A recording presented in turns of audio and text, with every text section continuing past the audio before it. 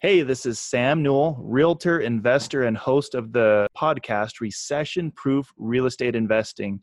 If you want to learn to make the next chapter of your life better than the last, then you should be listening to Another Way to Play with my buddy, Hans Struzina. Welcome to Another Way to Play, your wake-up call to finally make a difference by creating a life defined by freedom. This is about entrepreneurs, thought leaders, and industry professionals that have left the 9-to-5 rat race behind by taking that personal leap from where they were to where they want to be. It's time to stop going through the motions, stop hitting the snooze button on your life, and get the insight and inspiration to make the next chapter of your life better than your last. This is Another Way to Play with your host, Hans Struzina. This is Another Way to Play. I am your host, Hans Struzina, and I believe that if you trade hours for dollars, you will never achieve true freedom in your life. Today's guest is a buddy of mine, Sam Newell. Sam is a residential and commercial agent in Utah and Idaho and has closed over $150 million in his 9-year career. His focus and specialty is in income-producing rental properties, and he has never made less than a 20% return on his own investments. He has a wife, Lauren, and 2 amazing kids, which he calls his highest priority in life, though. Building an amazing life and helping others invest is his number one priority in business, and he also is the host of Recession Proof Real Estate Podcast, which is definitely one you're going to want to listen to because he's got some heavy hitters over there. In this episode, we start off by talking about his Harley driving grandfather who owned some trailer parks and how that really influenced and shaped him at an early age relative to his real estate adventure. He also gives some really fantastic advice about there's always a price to pay, regardless of what the journey is like, regardless of what's going on, there's always something that you have to pay, something you have to put in, some dues, some time, whatever. And we get into that a little bit. And towards the end of the show, we talk about how if anyone wants to be successful, they have to be willing to be held accountable relative to coaching, mentoring, setting goals, what have you. That accountability has been a huge part of his life, certainly a big part of my life, and he gives some really great advice on that as well. So listen up for his thoughts there. Before we get into the episode, as always, I want to remind you that I would love to connect with you personally. I'd love to get you on my calendar so we can have a chat, get to know you, you get to know me. I learn a little bit about what you're liking on the podcast, how I can make it better, what to do more of and not less of, all of the above. So when you're down in the show notes, find my Calendly link, check it out, get on the calendar. Let's have a chat and connect so we can get to know one another. So without further ado, here is my conversation with my buddy, Sam Newell. All right, Sam, welcome to the show. Appreciate you being here today. Hey, thanks for having me, Hans. You're very welcome. I appreciate you taking some time out of your busy schedule. You've got a lot of things going on in multiple states, as we just heard about in the intro, but why don't we take it back a little bit and just build a little bit of context on your journey and your story. Where did it all begin for you? Yeah, I think it began with my grandparents, and my grandpa, since I was a little kid, would take me with him whenever I visited in Portland on his Harley. We'd drive on his Harley through the hills of Portland and go visit these trailer parks that he owned. And all I knew is that he was really nice to these people and would help them fix stuff. And I thought it was his job. I didn't really know that he owned these things and that he received amazing cash flow from owning these trailer parks. And he was a very, very smart but non-sophisticated investor. He never really knew what his cap rate was. I don't remember him ever telling my parents what kind of rate of return he got. He just knew that if he owned these mobile homes long enough, they would cash flow really well. And they ended up paying him and my grandma off very well, and they could travel the world because of it. So I think it started there, and it started with my parents managing apartment complexes where we lived and, getting free rent for managing those complexes. And, my early life, we were very, very poor. So I remember people from our church bringing over food, and one Christmas specifically, they brought over food and money, and the whole family was sick. And we didn't have money for birth or Christmas presents. And we lived in somebody's duplex, and our landlord came over and he bought us some really nice gifts, and we had managed his duplex as well. And I remember from the time I was 7 or 8 mowing all the lawns of his 3 duplexes. And so some very interesting tenant landlord relationships happened early on in my life. And I just remember my parents saying, man, that guy's rich, man, that guy makes a lot of money. And we lived in that duplex, I think 10 years, and it's still there. I actually visited it the other day. Somebody still owns it. And then it's been there for probably about 50 years, I think is when it was built. So it's probably changed hands a few times, but I remember from a very early on just thinking, why don't my parents buy this duplex? Why don't they buy a place and have someone else pay the rent? Or, why are they managing it for these other people? So I don't know. It's an interesting way to start in real estate. I think you have the opposite with my wife. Her grandpa was an amazing investor and died in the 90s, but had already accumulated, millions and millions and millions of dollars in his portfolio, and left the family about $50 million when he died. Wow. And so I guess my whole life I've been affected by people owning real estate. And I was going to Brigham Young University for construction management and just couldn't see myself making $50,000, $60,000, $70,000 a year, working 12 months out of the year and in the hot and the cold on a construction site. And so I decided to try flipping, which I don't regret, but I'll never do again. Man, I totally feel you on that. As I mentioned before we got on, I'm in the process of negotiating a flip right now in Oakland. And it's just, man, they're a headache, but you can make some good money doing it. Yeah. I mean, I think that's an understatement. We've never made less than a 20% return on a flip or any type of investment here in Utah or Boise that we've made. And that's fantastic. And many times, yeah. And I think if you're a good flipper, good investor, with the tax savings, many times you can get much more than a 20% return. You can get 25, 30. And that sounds crazy, but not if you think about holding a property for 4 or 5 years in a market like this and having it appreciate 20, 30, 40, 50,000 a year. Yeah, absolutely.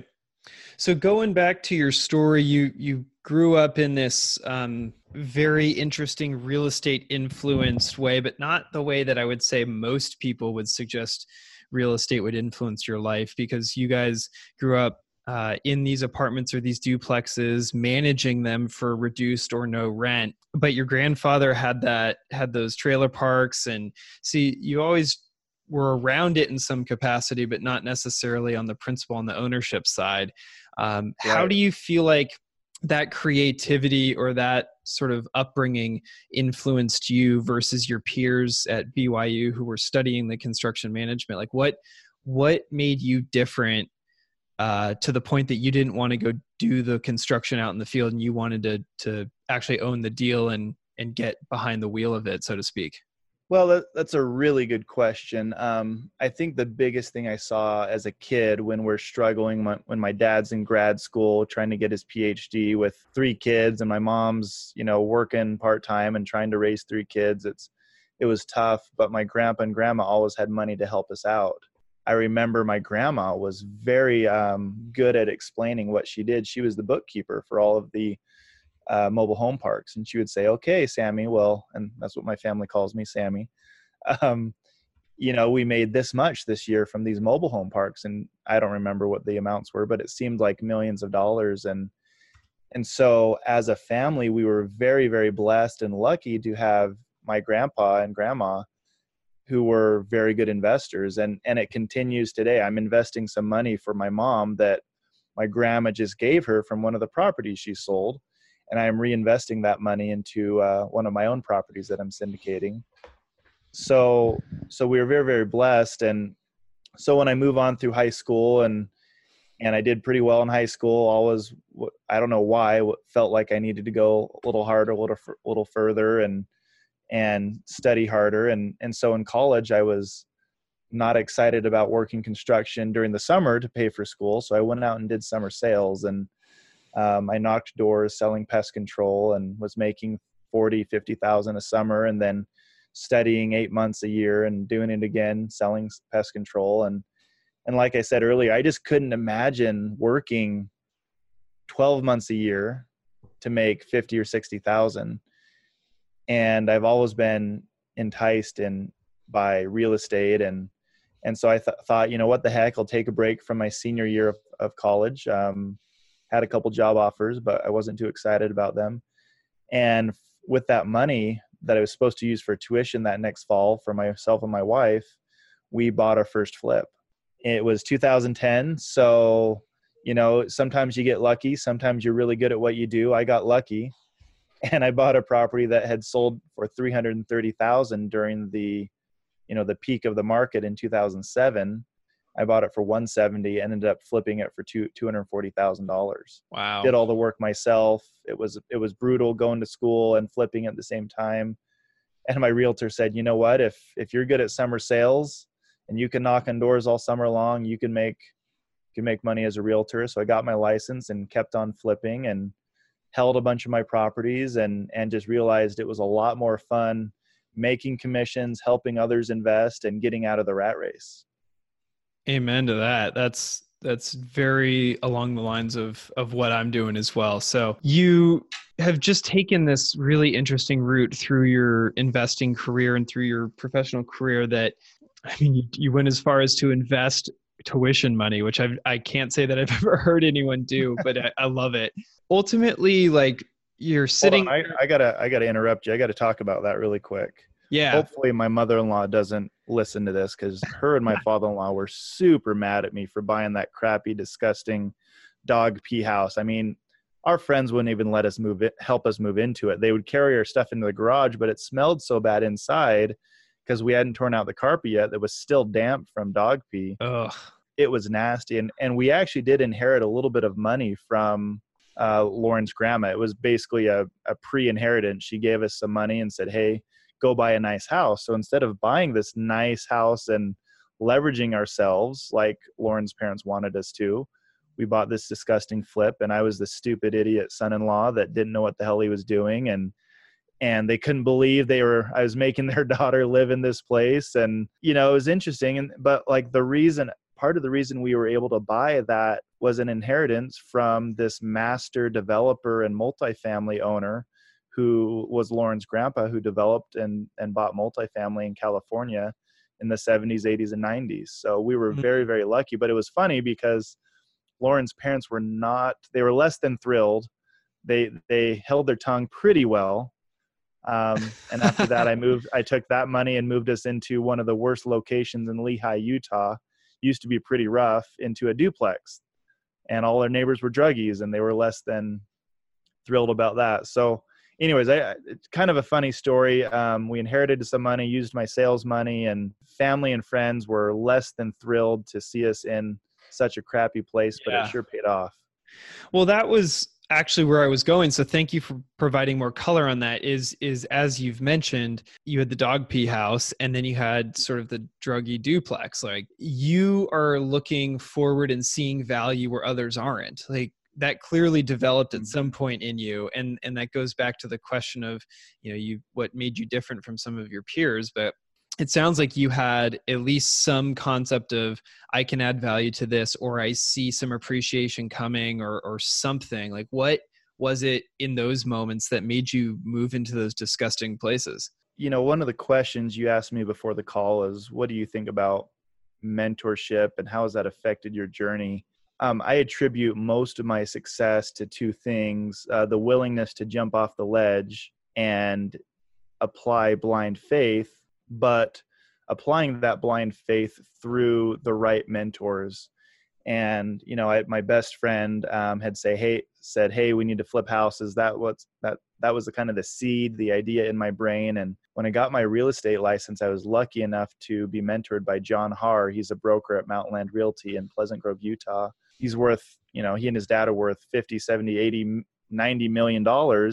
They've been investing since, you know, they were my age, you know, in their 20s. Mm-hmm. And so I was very, very lucky to have this influence and a mentor teaching me how to sell homes and do a good job, provide a great quality service for my clients, which is important, but also take that money and calculate cap rates, look at where the good deals are. And so I was just so blessed to have the right mentor to teach me what to look for. And then two funny stories about that duplex. So I had it up on my dream board. And what's funny is I always have a dream board every year, and I put pictures of the exact thing that I want. And for some reason, I've always ended up achieving it, maybe not right on time, but it's very powerful to, being able to visualize success and what you want, and then putting in a plan of action to achieve it. So I had this picture of a duplex, and I thought, that duplex would be a great deal. It rents for $850 a side. It was built in 1981, so it's post 1978 code changes. It's in a decent area, I thought. I didn't know there was meth heads next door at the time. And I had this picture of this duplex on my wall, and one of my good buddies, he's also a broker now at Harvest Real Estate in Utah. His name's Dave Warner, and we had been to Alaska together, fly fishing, and he comes in, he's like, "Oh, that's a cool duplex. Are you going to buy it?" And I said, I'm not sure. I'm not quite ready. He said, "You dumbass, go buy it."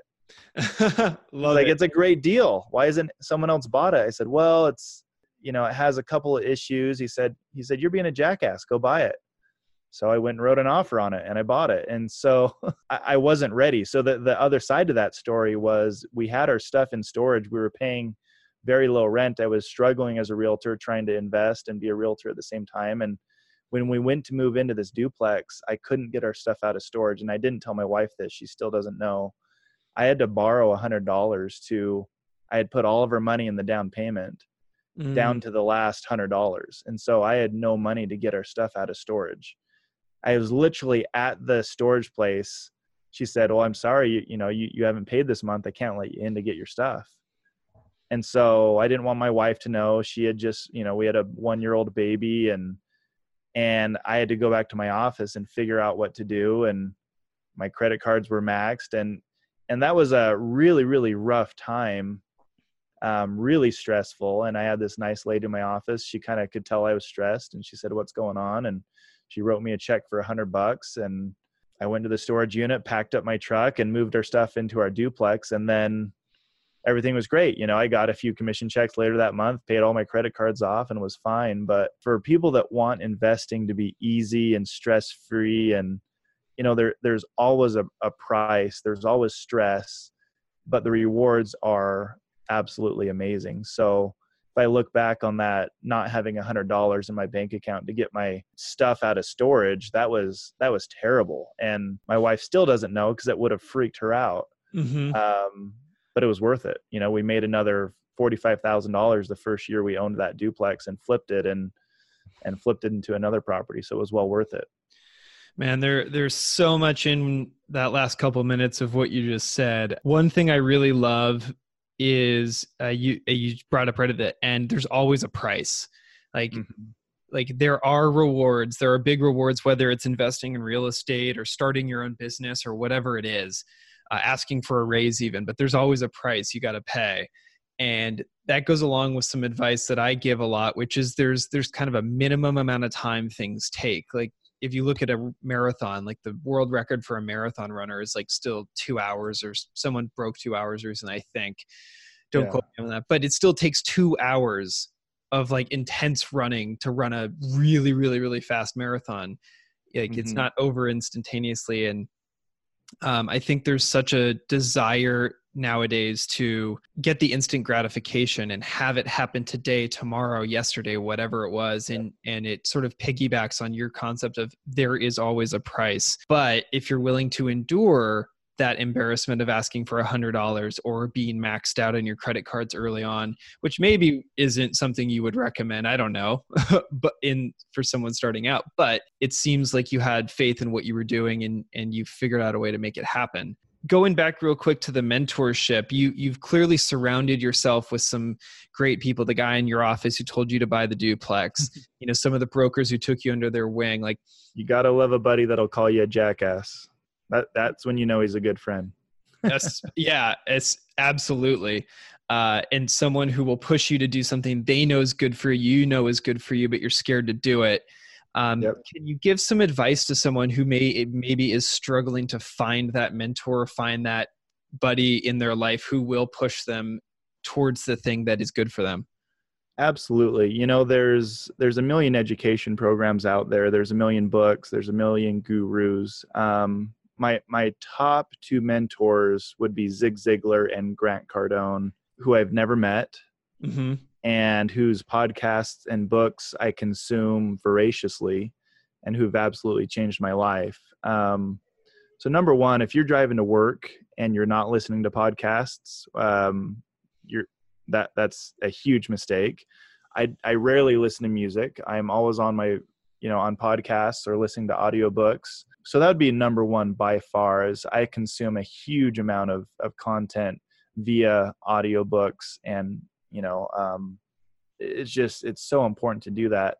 And I listen at 1.5 times speed, and maybe you don't catch everything, but I've listened to the same Zig Ziglar book or audio recording time and time and time again. Same thing with Grant Cardone, Sell or Be Sold. And you will pick up so much information that will help you once you do find that in-person mentor. So absolutely start with the audiobooks. If you really want to succeed in any business, any facet of life, you have to grow as a person, and you will not grow unless you're consuming positive, uplifting, good content.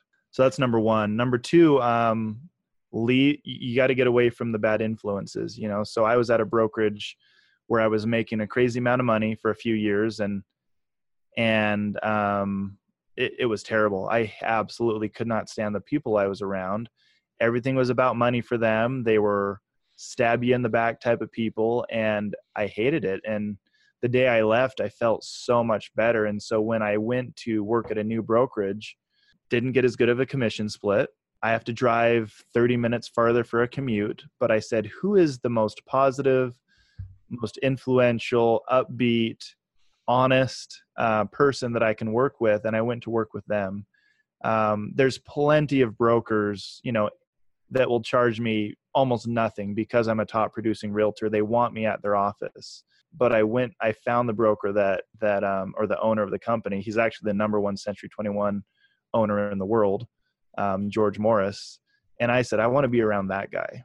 And if it takes changing a job, that's what you need to do. If it takes changing friends, which we have done, not talking, hanging around some friends, that's what you need to do. But it starts with consuming the right content, because George Morris isn't going to choose to hang around me if I'm a negative, uneducated loser who just wants a better life. I'm actually taking action daily by listening to the right audiobooks, doing affirmations, and putting a plan to work. So I would say start with that, and then find someone in your field that is a happy, positive, honest person, and just try to add value to them. Don't ask them how you can add value. Just try and connect them with the right people and refer people to their business. I leave people Google reviews all the time just to help them out. And I let them know, hey, I left you a Google review, or anything. Just add value to people, and find someone that is maybe not the most financially successful, but the most positive person that you can be around. And I think that's one of the most successful things, or things that's made me the most successful, is finding the happy, positive, honest people to hang out with. I love a lot of everything that you just said. And there's certainly something to be said for that self-education and getting some momentum and getting going in the right direction, and then taking that into practice in a relationship with a mentor, or just in your daily business practice, whatever that means for you. And then identifying the person that you want to jump into their slipstream, ski in their wake, if you will. Because you're right, like you have to decide who the people are that you want to surround yourself with, whether it's above you, below you, or immediately around you, to set your environment up for success. Completely agree with that.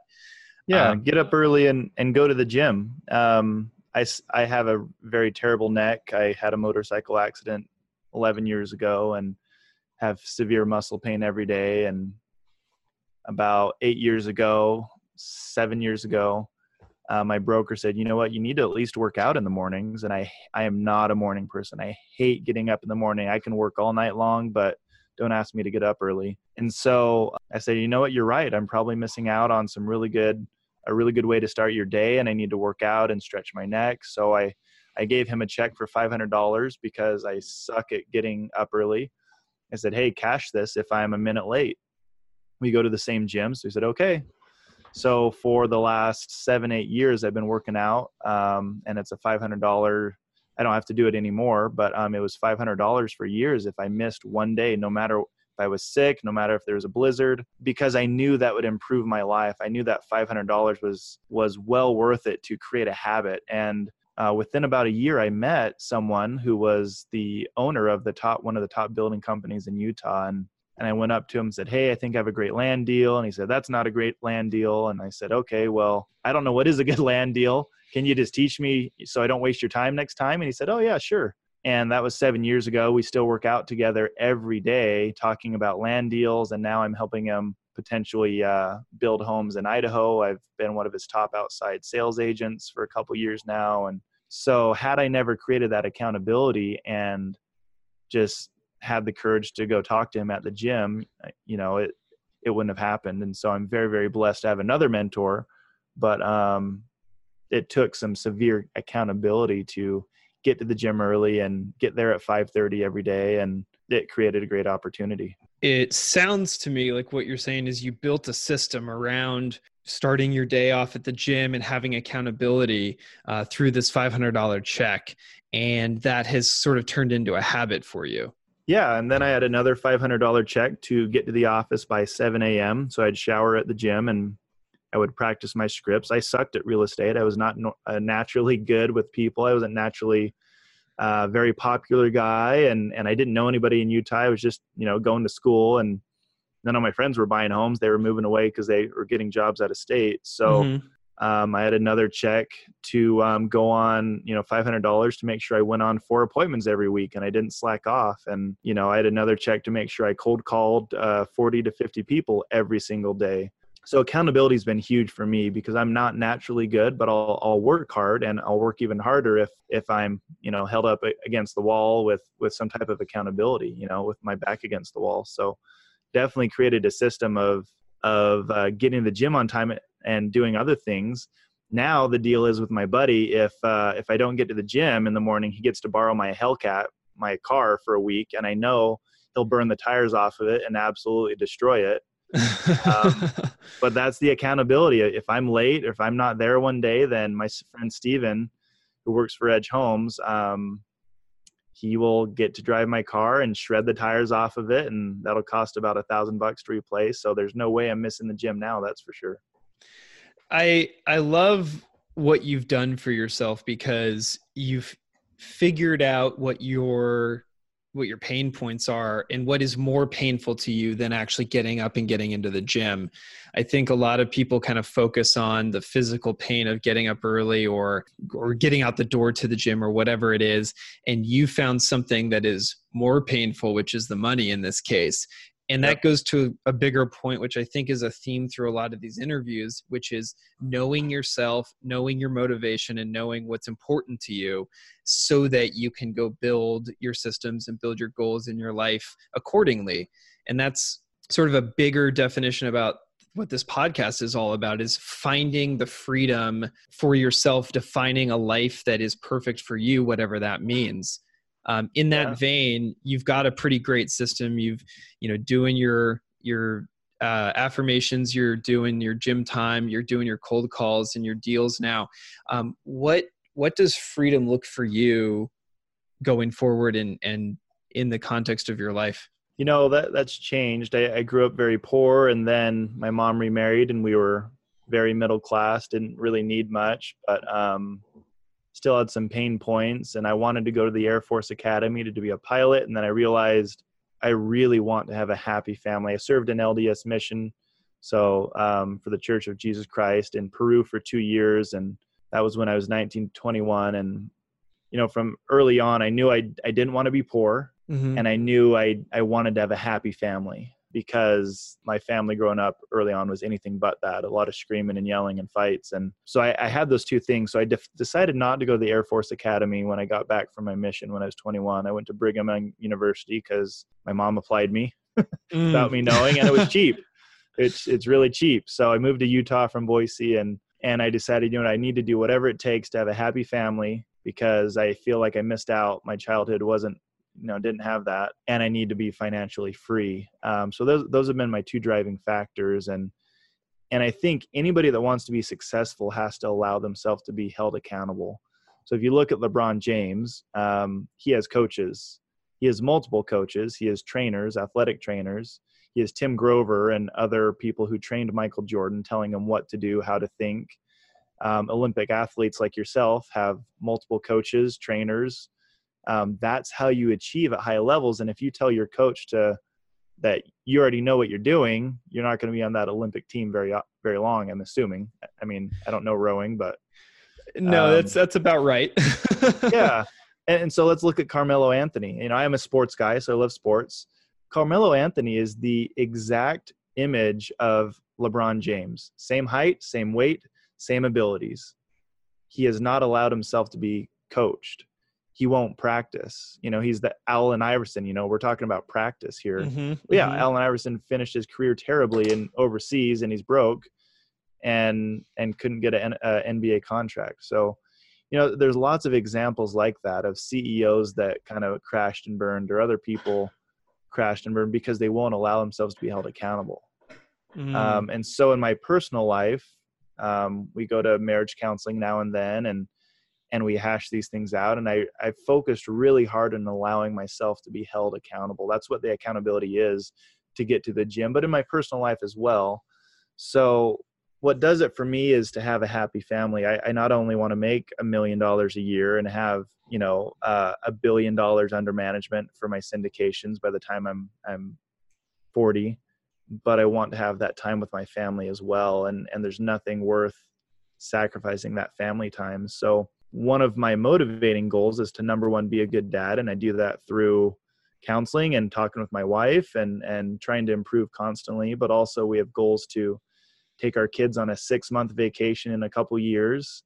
And then once my youngest boy, who's turning 2, is, you know, 7 or 8, 9 years old, whenever we think he'll actually appreciate it, we're going to do a 1-year vacation. You know, you only get kids for 18 years, and I'm not going to buy them a lot of nice things. I'm not, you know, I'm going to teach them to work hard, and then I'm going to spend some awesome, really fun one-on-one time with them for the next 16 to 18 years until they're out of the house. And that 1-year sabbatical, or whatever you want to call it, traveling the world, I'm really excited for. I've had a couple friends do it, and they said they wouldn't trade it for the world. They put their multi-million-dollar real estate businesses on hold to do that. And a number of them have done it more than once. You know, they've done it a few times, and now their kids are grown, and they said that was probably the best parenting accomplishment they had was really spending that time. And, you know, if you think about it, I'll be in my 40s when my kids go off to college, and then it'll be me and my wife. And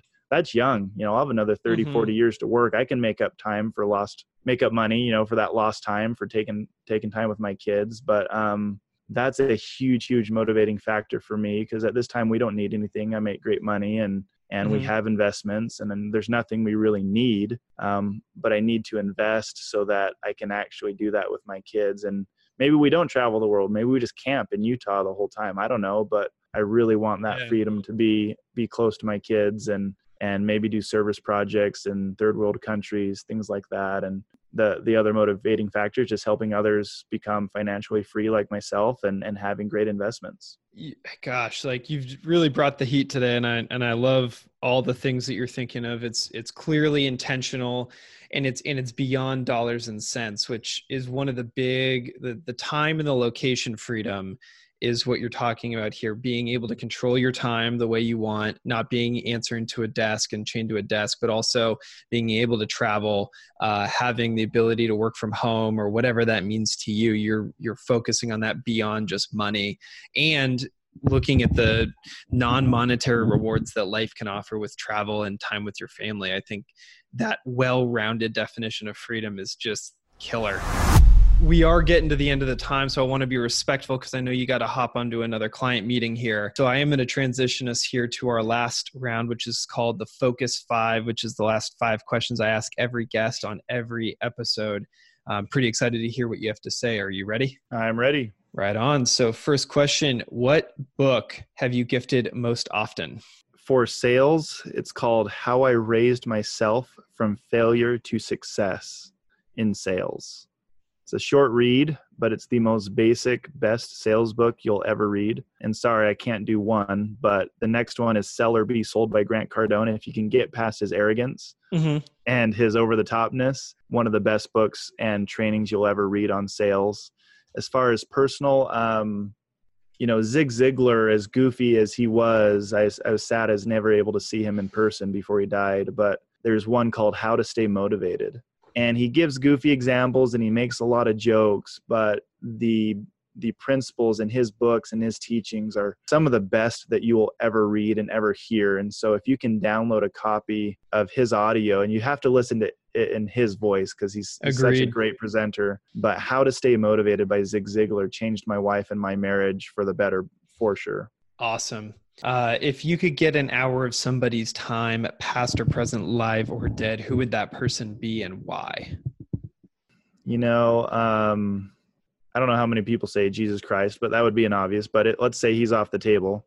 I think there's some presidents of our country who had a very, very clear vision of which way they wanted this country run and created. And someone like, maybe not even a president, but like Thomas Jefferson or one of the founding fathers, they knew what they didn't like. They didn't like tyranny. They didn't like taxation without representation. They wanted freedom to choose and have all these things. And I think that would be so cool to actually know what they envisioned for what I think is the greatest country on earth, the United States of America.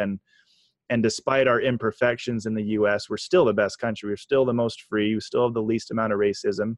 You would know that if you traveled the world, because the other countries are really racist against Americans and white people as well. So, I think that would be cool because despite our imperfection, I still think the U.S. is the best country in the world. And after traveling around quite a bit, I have confirmed that for myself. So I think that'd be cool to meet a president or one of the founding fathers and see how they really envisioned the U.S.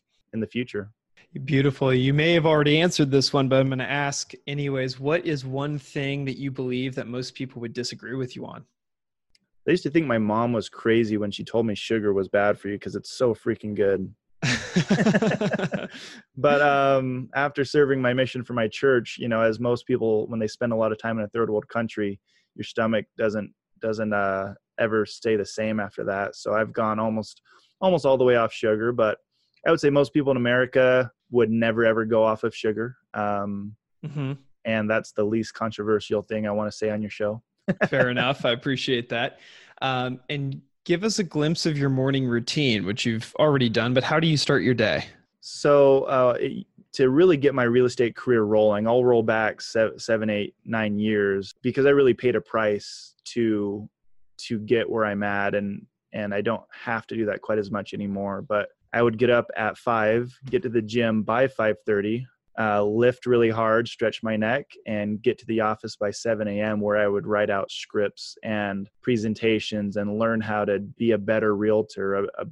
Real estate is all about the service you provide. And then I would cold call and find new clients from 8 a.m. to noon every day. So that was the basis of my business for 5-6 years. And it was tough. And my income doubled and tripled and went over 7 figures within 7 years of doing that. So I would say I had the most strict, crazy, hard morning routine that I could imagine, and it sure paid off. Love it. Well, Sam, appreciate you being on the show today. What is the best place where people can connect with you online? Just Facebook, Instagram. My Instagram, Sam Newell Real Estate. Facebook, just Sam Newell or Sam Newell Real Estate. I'm mostly on Facebook, although my marketing guy says I have to do more Instagram.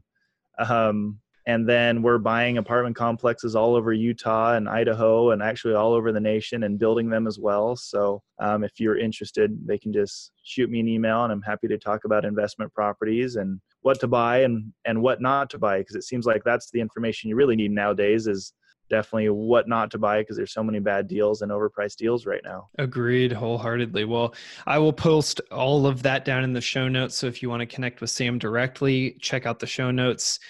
He'll be linked down there. And I appreciate you being on today. And thank you so much for your time and all of your great information. Hans, thank you, and keep killing it. I appreciate being on your show. And that does it for today's episode. Hopefully you guys enjoyed that as much as I did. I know I'm going to go back and re-listen to it, and I bet you will do the same. Sam clearly is very intentional and has a lot to offer.